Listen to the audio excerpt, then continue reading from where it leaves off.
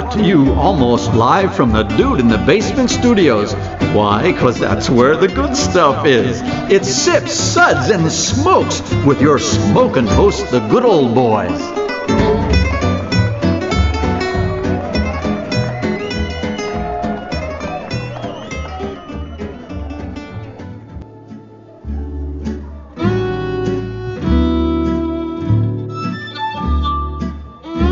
Suds, suds, suds. It's time for more suds.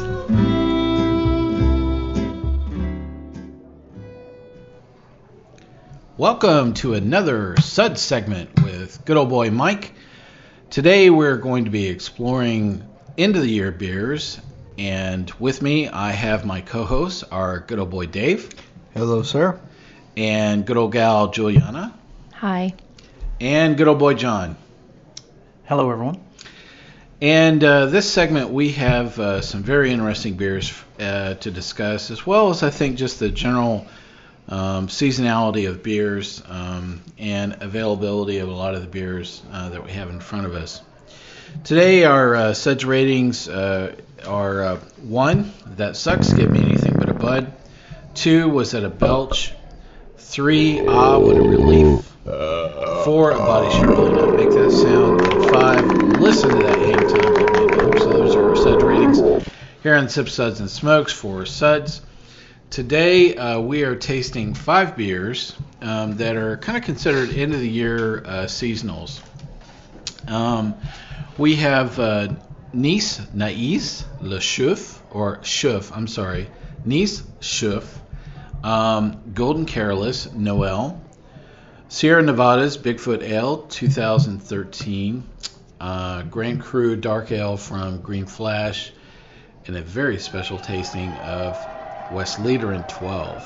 Please hold your applause down to a deaf noise. And my co-hosts are just in dead awe that I actually broke out a bottle of this. So I want to thank all of you that have enjoyed our free beer contest and giving away a pack of Westvleteren XII. And thank you for listening. And today we'll actually have a chance to review this beer with you here on this episode. Very interesting beers for this setup. And I think one of the topics that I always enjoy is, end of the year beers are very difficult sometimes to find in terms of availability. And I guess one of the topics that I wanted to discuss here is that you do not have to think that seasonal beers always have to be consumed within the season that they are meant to be brewed in. I know that for many of us, thinking about having a spiced, hopped up monster in June is just like a sacrilege moment. But I think that these beers that we're discussing today don't have the element of seasonality and can be enjoyed no matter what the season are that you are currently looking at them. So the part of what's very difficult with seasonal beers is the way that distribution works with both international beers as well as domestic U.S. beers. And inevitably what happens is that you end up with this crescendo of a lot of beer in a very short period of time. And you don't have the ability, 1, to enjoy it, or B, you can afford it all. Through some of the distribution models of some of these products, you don't actually see them in the market until well after, 2 months after they've been released. So I'm curious how the three of you kind of navigate, seasonality, especially with these end of the year beers. Not these beers in particular, but as you think about those kind of end of the year beers, I mean, is there some that you're like, wow, I would enjoy this in February? How about it, Dave? Well, I think you have to look at each beer individually, and do a little research. If a beer projects itself as a holiday beer, then you kind of know what it is. But if a beer just happens to come out at the end of the year, then you really want to look at the brewery and the type of beer to make sure it's the kind of beer you're going to want to drink. Well, and I think that brewers tend to pull out all the stops in terms of both ingredients, the element of craft that they tend to put into some of these beers as well. And I think to me, it's no different than looking at a painting. To say, wow, you put a lot of time and love and a lot of heart, into crafting that art, and to just walk by it and say, that was pretty good for 30 days. Yeah. It's like, wow. If I was at Christmas, that'd be a pretty good painting. Yeah. Wow, that's cool. But I just think it's the ultimate jack slap, though. Yeah. Exactly. Exactly. I think to the artist, at the helm of this. Julieanna, what do you think? If it's a beer that you like, and I look forward to this time of year where it's a darker, more flavorful beers. Not saying that summer hoppy beers aren't flavorful. She was pointing to John. Exactly. There's a very dirty look. Yeah. But, this is now February, and we're enjoying these. And I could see myself enjoying this in March and even April. Maybe not in the dead heat of August, but, given the right circumstance. No, some of these I would have in August. Well, yeah, the one that's now empty. Oh, but in the scheme of things, you don't have to categorize something just solely on the season that it comes out as. I totally agree. I don't really drink beer by the season. I drink beer by what I feel like drinking at the time. It doesn't make any difference to me whether it's August or it's January.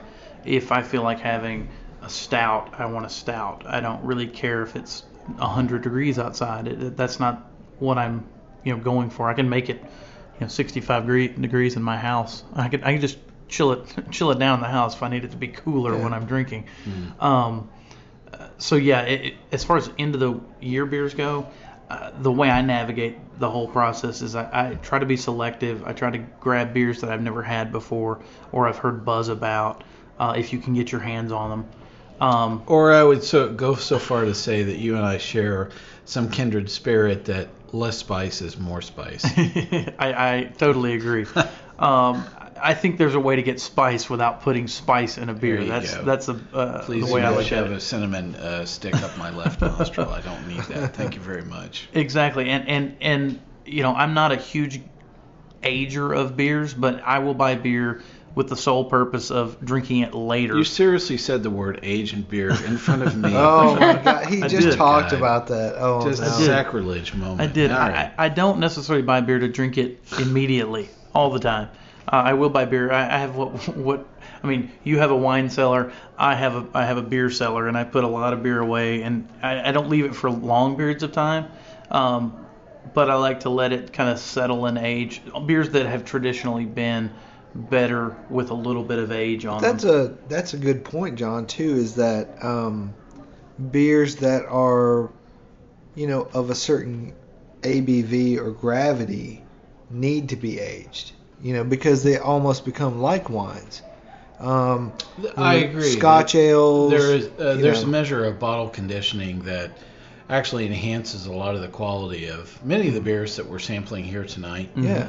But I think of high gravity beers certainly can, I think, improve with a little bit additional bottle conditioning. Right. That's not to say that I have to dump them out, throw them in a bourbon barrel, and declare victory that I've Sure. inserted, flavor by, some other infusion. But there is a method to the component of bottle conditioning that I do think enhances the quality of some of these. Well, and I wouldn't want to step on any toes here in the place, but he's not saying the word aged beer. That's what he's saying. But there are certain people who would say that beer is actually more complex than wine. Because we know what wine is going to be in certain varieties, but beer has a lot more variation to it, and when you put it at a certain strength, as they say, that when you give it time, it will really become what it's going to be. Good old boy Dave is watching me swoon. I know. Moments of every landmine that he stepped Yours on, were the toes I didn't want to step on. Oh my God! Why did it? Okay, all right. How did I get this guy into my house? What am I doing? Well, it's a very interesting topic, and I'm glad that we've had a chance to sample these 5 beers tonight. I am so excited that we get to talk about these beers, in this segment. If they have drifted by, your retailer, you should just definitely take a moment to try these. We'll share our tasting notes with you through this segment, but there are certainly other end of the year seasonals that we're not talking about in this segment, and I think hold some of the same characteristics of some of what we're going through tonight. So, what do we have in the lineup? It is, did I go through the lineup? No. I did. I went through one, which I think I just went through one, which was N'Ice Chouffe, Gouden Carolus Noël, Bigfoot Ale 2013, Green Flash Grand Cru, and Westvleteren XII. Yes, I remember. Everybody stood up and applauded last time I said that, so I still hear the applause. All right, so first up is N'Ice Chouffe, or Chouffe, I'm sorry, and I'm probably butchering the pronunciation of that, so those of you that know how to say it correctly, please drop me a line to sipsudsandSmokes@gmail.com and just insult me and say, please shut up, you redneck geek. All right, this is a very interesting beer, great end-of-the-year beer. They produce this every year, and it's slightly different every single year. I would just, their description on the label is that it is an ale brewed with spices, thyme, and curacao peel. I'm not quite sure exactly what that is. I've been to that island, that part of the world, but I'm not quite sure exactly what fruit or spice they're referring to, possibly just cocoa peel. But I would describe this beer as rich, dark, complex, slightly sweet, would be some of the characteristics I would use to describe this beer. I would have this anytime. March, April, May, August, November, Wednesdays, Saturdays, Fridays. Any of those days work for me. So my suds rating for this is 4. A body should really not make that sound. Great beer, wonderful choice. I always come back to it every year, and this year has been no different. Good old boy Dave, what do you think about N'Ice Chouffe? Well, I found it to be a very complex and malty beer with good notes in the nose and in the flavor. And I don't know that I would have it all the time just because it's so complex and so beautiful, but I think it could be a special occasion beer for anyone who enjoys really good beers. And I would definites give it a 4. Oh, a 4. A body should really not make that sound. Cool. Excellent. Good old Gal Julieanna, what do you think about N'Ice Chouffe? I really enjoyed this one. In the sense of, I almost got this vinegariness of like a Rodenbach with it, which blew me away because I was expecting all the spiciness, and that traditional heavy, complex flavors. John was. Of course he was. Yes. He'd already discarded it when he saw the word spice on the label. Spice lover. Not hopped up. But the little, subtle vinegariness of it just really opened it up to me. And it's a beautiful, beautiful beer. It is. Beautiful beer. So what is your suds rating for this? I'm in the 5. 5? Listen to that hang time. Give me another. Wow. Okay. Good old boy John, what did you think of N'Ice Chouffe? It's a really interesting beer. I think complex is the word that I keep kind of coming to.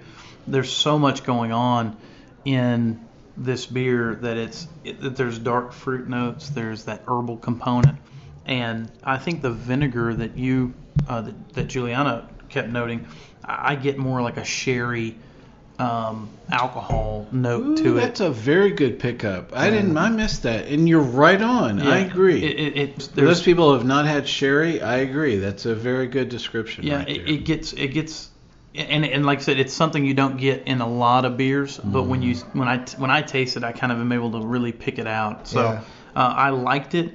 It's not a beer I would drink all the time. I think it's a little bit, it's a little heavy for me to have year round. But once a month or once a quarter. Once a month, once a quarter would be fine. Sure. But my suds rating was a 3. A 3. What a relief. All right, so John's no longer admitted to the country of Belgium. That's all right. Our next beer up is Gouden Carolus Noël. Very interesting end-of-the-year beer. And, this is one of those end-of-the-year beers that I find really changes dramatically from one year to the next. Yeah. In fact, I remember there are a couple of other Gouden Carolus that I routinely buy and or have sent to me that I've really enjoyed. And one is the Cuvée de Kaiser, which is the King's beer. It's a reserve that they produce every year, and it's probably one of my top picks, of really fabulous beers in terms of seasonal beers that are made. This is not a tough step from the beer of the Kaiser or the beer of the King that is made by Gouden Carolus, and this is probably one of the better years that I've enjoyed the Gouden Carolus Noël. My tasting notes for this are that I thought that it was honey sweet, dark, and just kind of a hint of spice. And I couldn't really put my finger on what spice, that was really there. I don't know, it was like cardamom or something that just, was one of those spices that really pissed John off. I'm sorry. That I think that definitely takes your palate and goes, that normally is not here, but I really like it right now. So my suds rating for Gouden Carolus Noël is 4. A body should really not miss out. Good old boy Dave, what do you think about Gouden Carolus Noël? Well, I think I've identified the spice that you weren't sure about. There you go. And it's either star anise or you might want to call it licorice. Oh, okay. So it's either anise or aniseed or one of those. And I do not like star anise. You do not. Yeah, I'm not a fan of Jaeger. I don't like licorice. But all right, so good old boy Dave does not know that I have almost a 200-year recipe for Christmas cookies that include the inclusion of aniseed in them.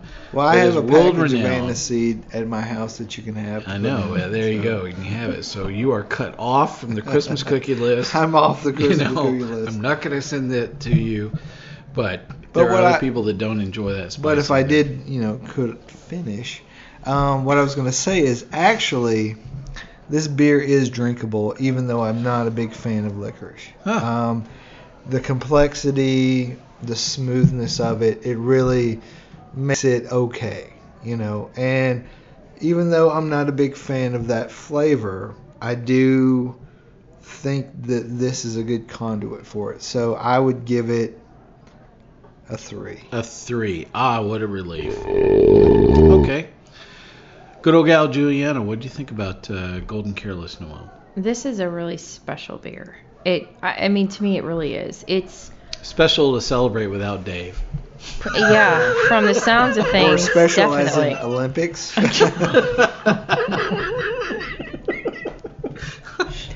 Wow.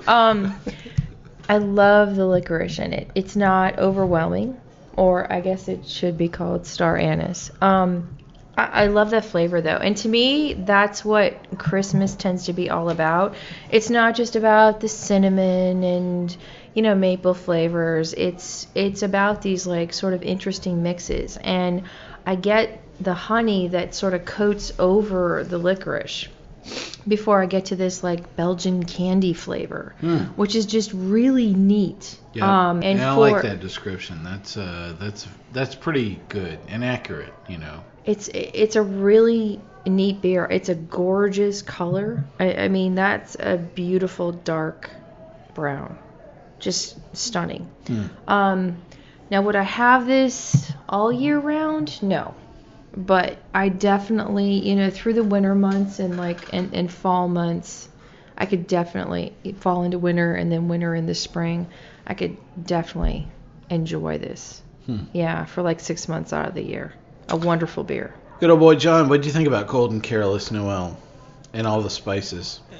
All of the spices tended to overwhelm my palate, to be quite honest. Oh my God! Go figure. It's like go figure. There we go. Oh my God! Do you want me to do your suds rating for you? I am slightly predictable, but much like Dave, I am not a fan of licorice, and to me, this beer is overly sweet, and not balanced. There's a component missing to me. Like a pound of Centennial hops. Probably. If you threw a pound of any hops in here, then you'd be happy. I would be happy, but I think in general it's just missing something. The sweetness is overwhelming to me, and then the licorice distracts for me. I did give it a 2 because I can. Wow. What's that about? 2. That's nice. Yeah, I was being generous, I think. Never Because, be admitted to. Well, he would like to go to Belgium someday. yeah. You'll be standing there in Germany just waving at people across the border. We have There all are the Belgian, good beer over there are here. Belgian styles I enjoy. This wasn't one of them. So you'll be standing there with a Heineken in your hand going, what the hell happened? You know? Licorice suds, hey, what up? You can throw a good bottle across the border. All right. Oh. Keep your Jaeger. Yeah.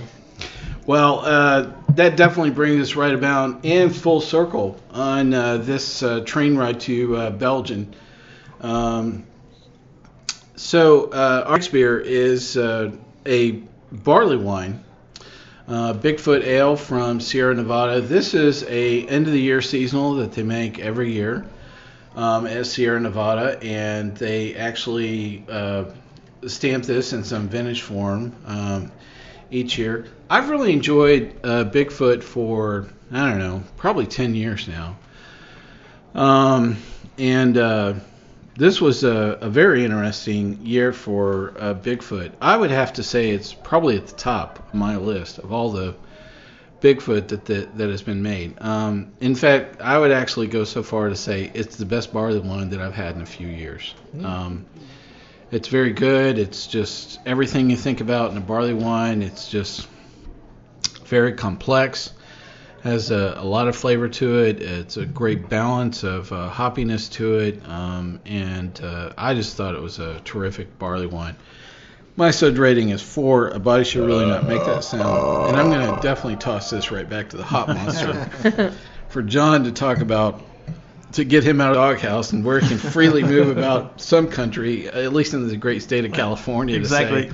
To say Again, I'm being extremely predictable, but this was a really, really good beer. You think? Shocking. This beer has more balance in it, and I think oddly enough, it would actually age pretty well. I think that the hops are right now it's drinking extremely well, but I think a year from now it would drink just as well.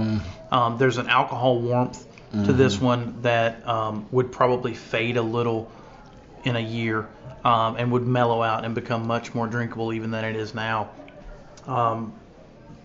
Lots of dark fruit notes. Again, we're kind of getting that theme with a lot of these beers is the amount of dark fruit. But it's a very smooth beer for a barley wine, even this young. And I just loved it. So I give it a 4. Wow. A body should really not make that sound. Well, thank you, John. Good old Gal Julieanna, what do you think about Bigfoot? It's very yummy. What I really was interested in, when I think of a barley wine, I think of like just huge flavors, and the toffee at the beginning was just right there in my face, and then I got some hoppiness, and then I got some like raisiny plumminess, and was impressed at how smooth each transition was. it's a very smooth beer for it being so complex. And yeah, I'd love to see what this is like in a year, because I can just imagine the flavors melding even that much more and being more intensified by then. Have either of you had the barley wines in previous years, or the Bigfoot? I'm sorry. I think I've had 2011s. I didn't get last year's. So do you recall any of the taste profiles of the previous years, that you remember? I remember it being, for me, it seemed to be similar, but this one seems more like balanced all the way through out of the box. That's it. They tend to be very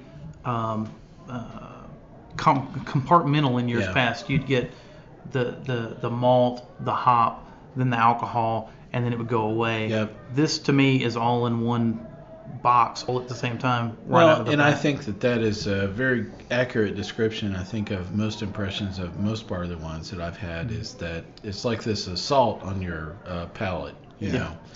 And this seems to be far more balanced. Yeah. And somebody basically got the wake-up moment, or more importantly, the folks at Sierra Nevada finally figured out what was the missing moment. Either in the way that they were, the hops that they were using, or the mechanism they were using of combining these ingredients with temperature to say, this year I think we finally figured out what was the X factor, because this barley wine to me has whatever the X factor is. So, it's not choppy like years of previous. I mean, I've only been able to try out the 10 and 11, but this is just, this is smooth right from the get-go. Juliana, what's your suds rating for this? This is a 4. 4. A body should really not make that sound. Good old boy Dave, what did you think about Sierra Nevada's Bigfoot Ale? Well, I completely agree with everyone. The two words I had were hoppy and clean. The maltiness balanced with the hoppiness very well. And this is one of those beers I think you can buy a 6-pack. If you can find it, buy a 6-pack and drink one a year for the next 6 years. That's a good way of thinking about it. Put them down in I your would cellar. do that with the Westvleteren, probably first, but this would be a good second choice. Because I think every year you're going to get something different, but I think it's going to be good every year. And I would definitely give this a suds rating of 4. 4. A body should really not make that sound. Well, thanks. Excellent discussion about that barley wine. And next up is Green Flash Grand Cru Dark Ale. Green Flash is a West Coast brewery in San Diego. We've reviewed a couple of products from them. I know one of the things that seems to wind up, in my fridge every week is their Friendship Ale, which I have no idea why, but I just keep on going back to it. It's just a really wonderful beer. This particular beer, Grand Cru, their dark ale, I don't know that they, I don't know if I would describe it as their crescendo moment at the end of the year. It seems like they have a lot of crescendo moments at Green Flash lately. A lot of great beer coming out of Green Flash. But this particular beer seemed to be right in the same style, the same beers that we're talking about, Belgian dark ale that they came out on the market at the same time. And I think a lot of the distinction of Grand Cru says I've pulled out all the stops to bring it home for you with this. And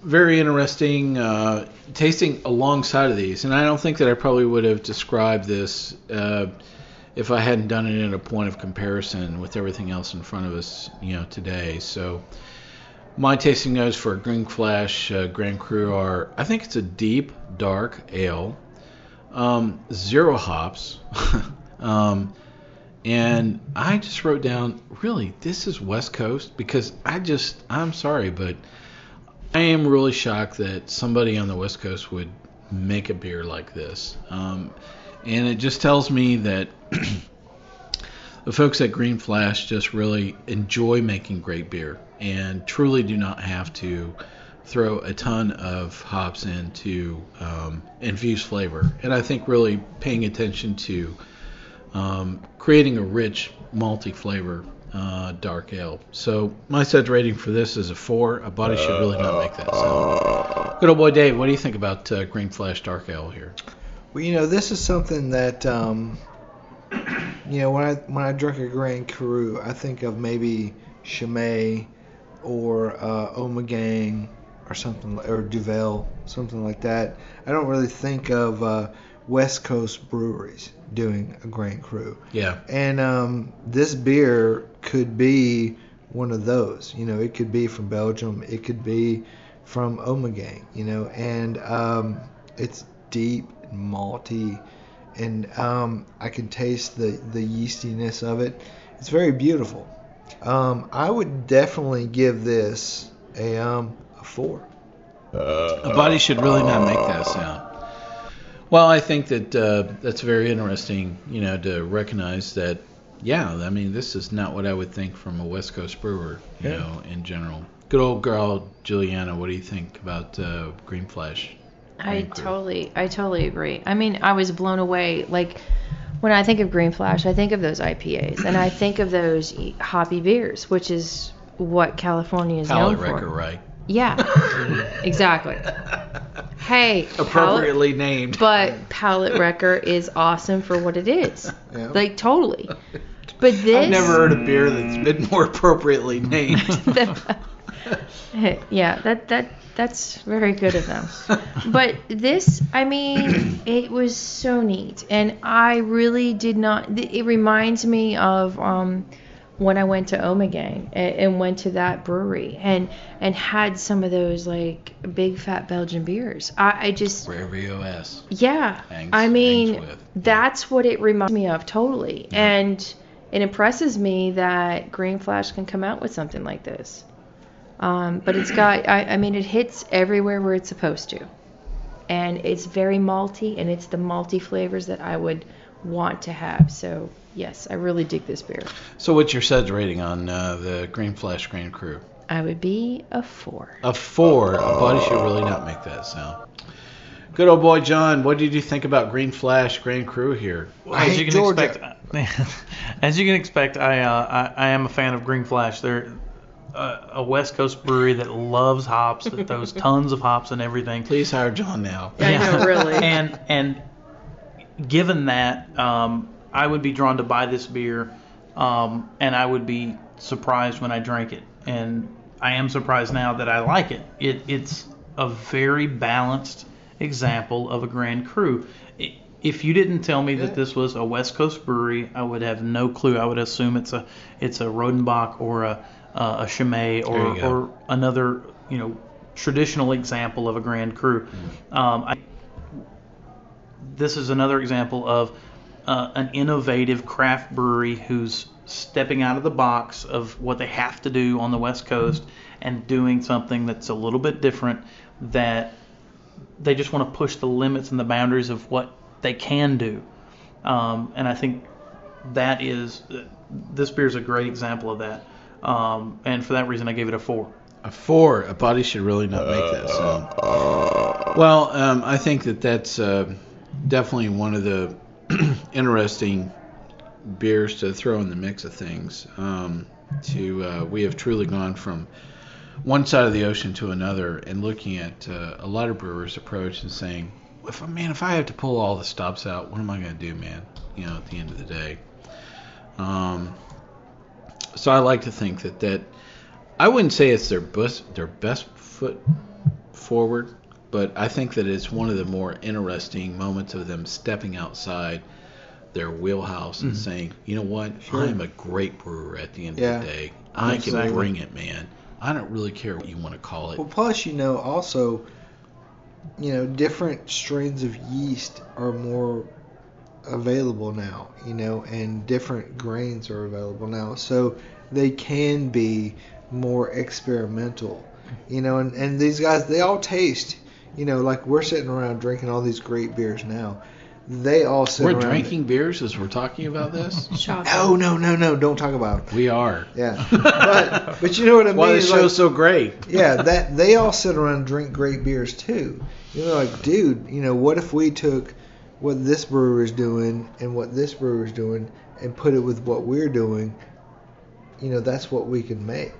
So I think there's a lot of that going on too.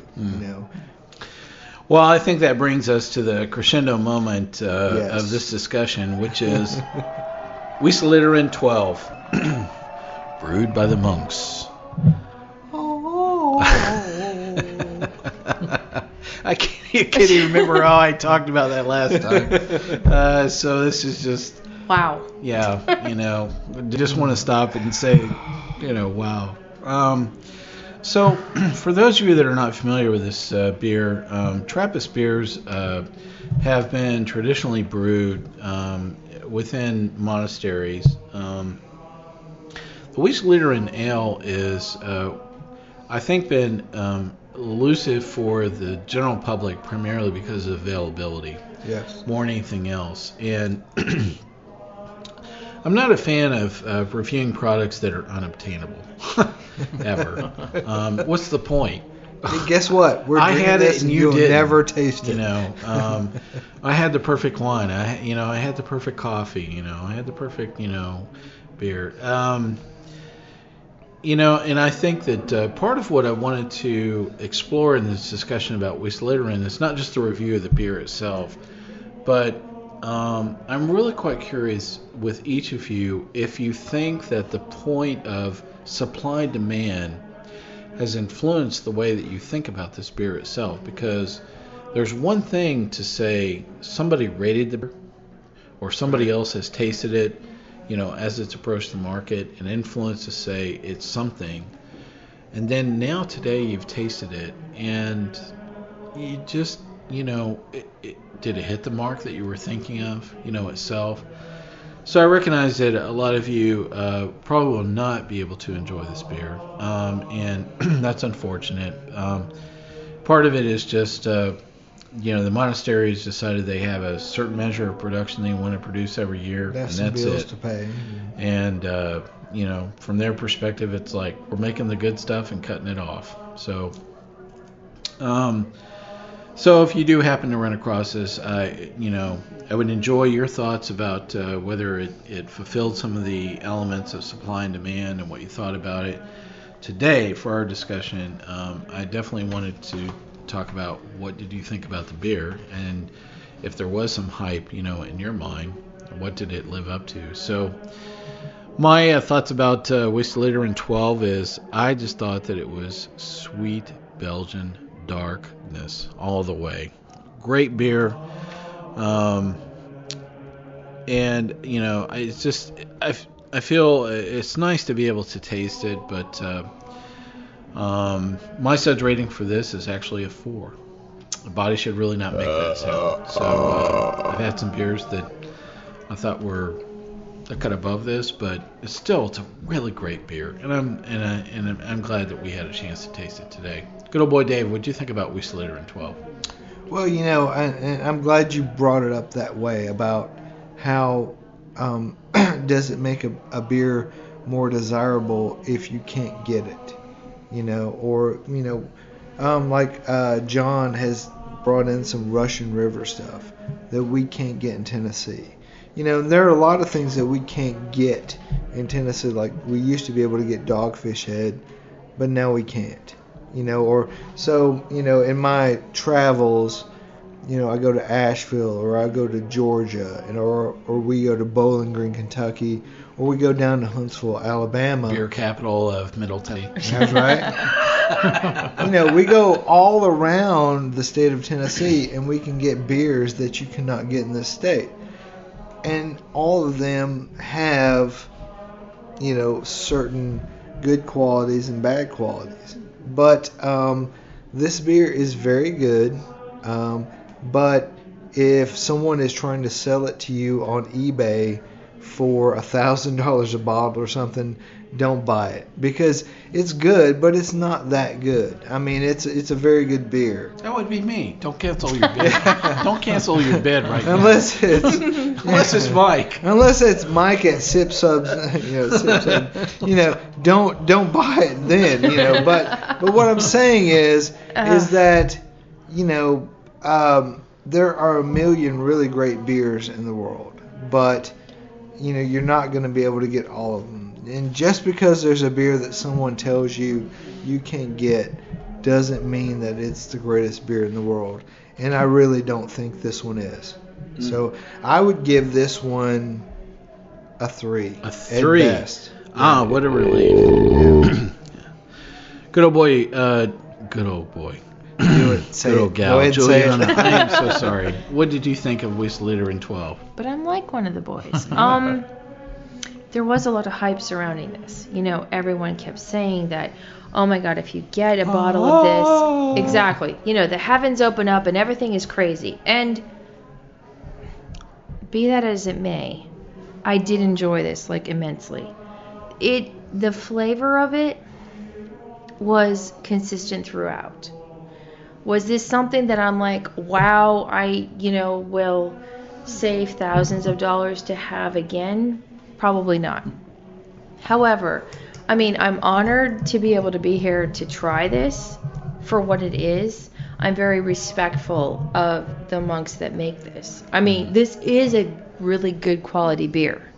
Is it like the best of the best ever? No. But it is a really good sipping beer. And that's the key to me, is that this is a sipping beer. Yeah, definitely not something that good old boy Jim talks about, lawnmower beer and something you throw back. Exactly. You don't want to exactly. drink 3 pints at a time, yeah. No. But Drink one, send me 2. yeah, pretty much. But if anyone can, I mean, it is something to appreciate for what it is. It is a really good beer. Good old boy John, what did you think of Westvleteren 12? The first thing I wrote down was wow. It is a very, very good beer. And unlike Dave, don't cancel your bids. It is worth buying this beer if you can get a hold of it.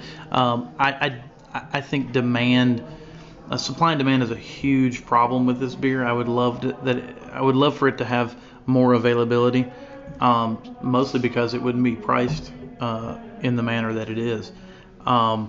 But it's such a good beer for the style that it is. It is the best Belgian dark that I think I've ever had, and to me it's very balanced. The more I've sat here and sipped on it, the warmer it gets, the more the alcohol kind of balances the malt sweetness.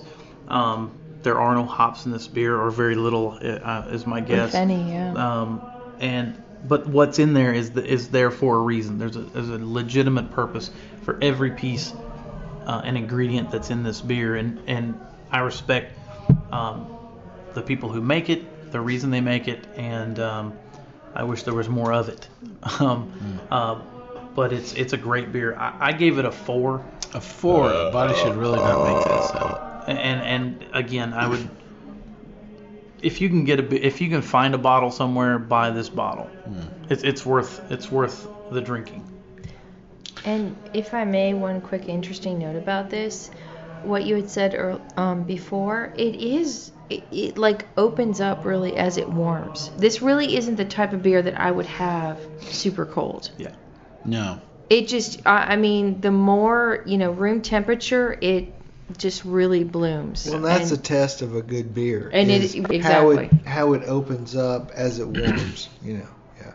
Always. Well, I think that is a common comment about all the beers that we've enjoyed in this segment of Sip Suds and Smokes. So, well, it's been a very interesting discussion once again, and we've really enjoyed the beers that we've shared with you today. Thank you for joining us on this segment of Sip Suds and Smokes.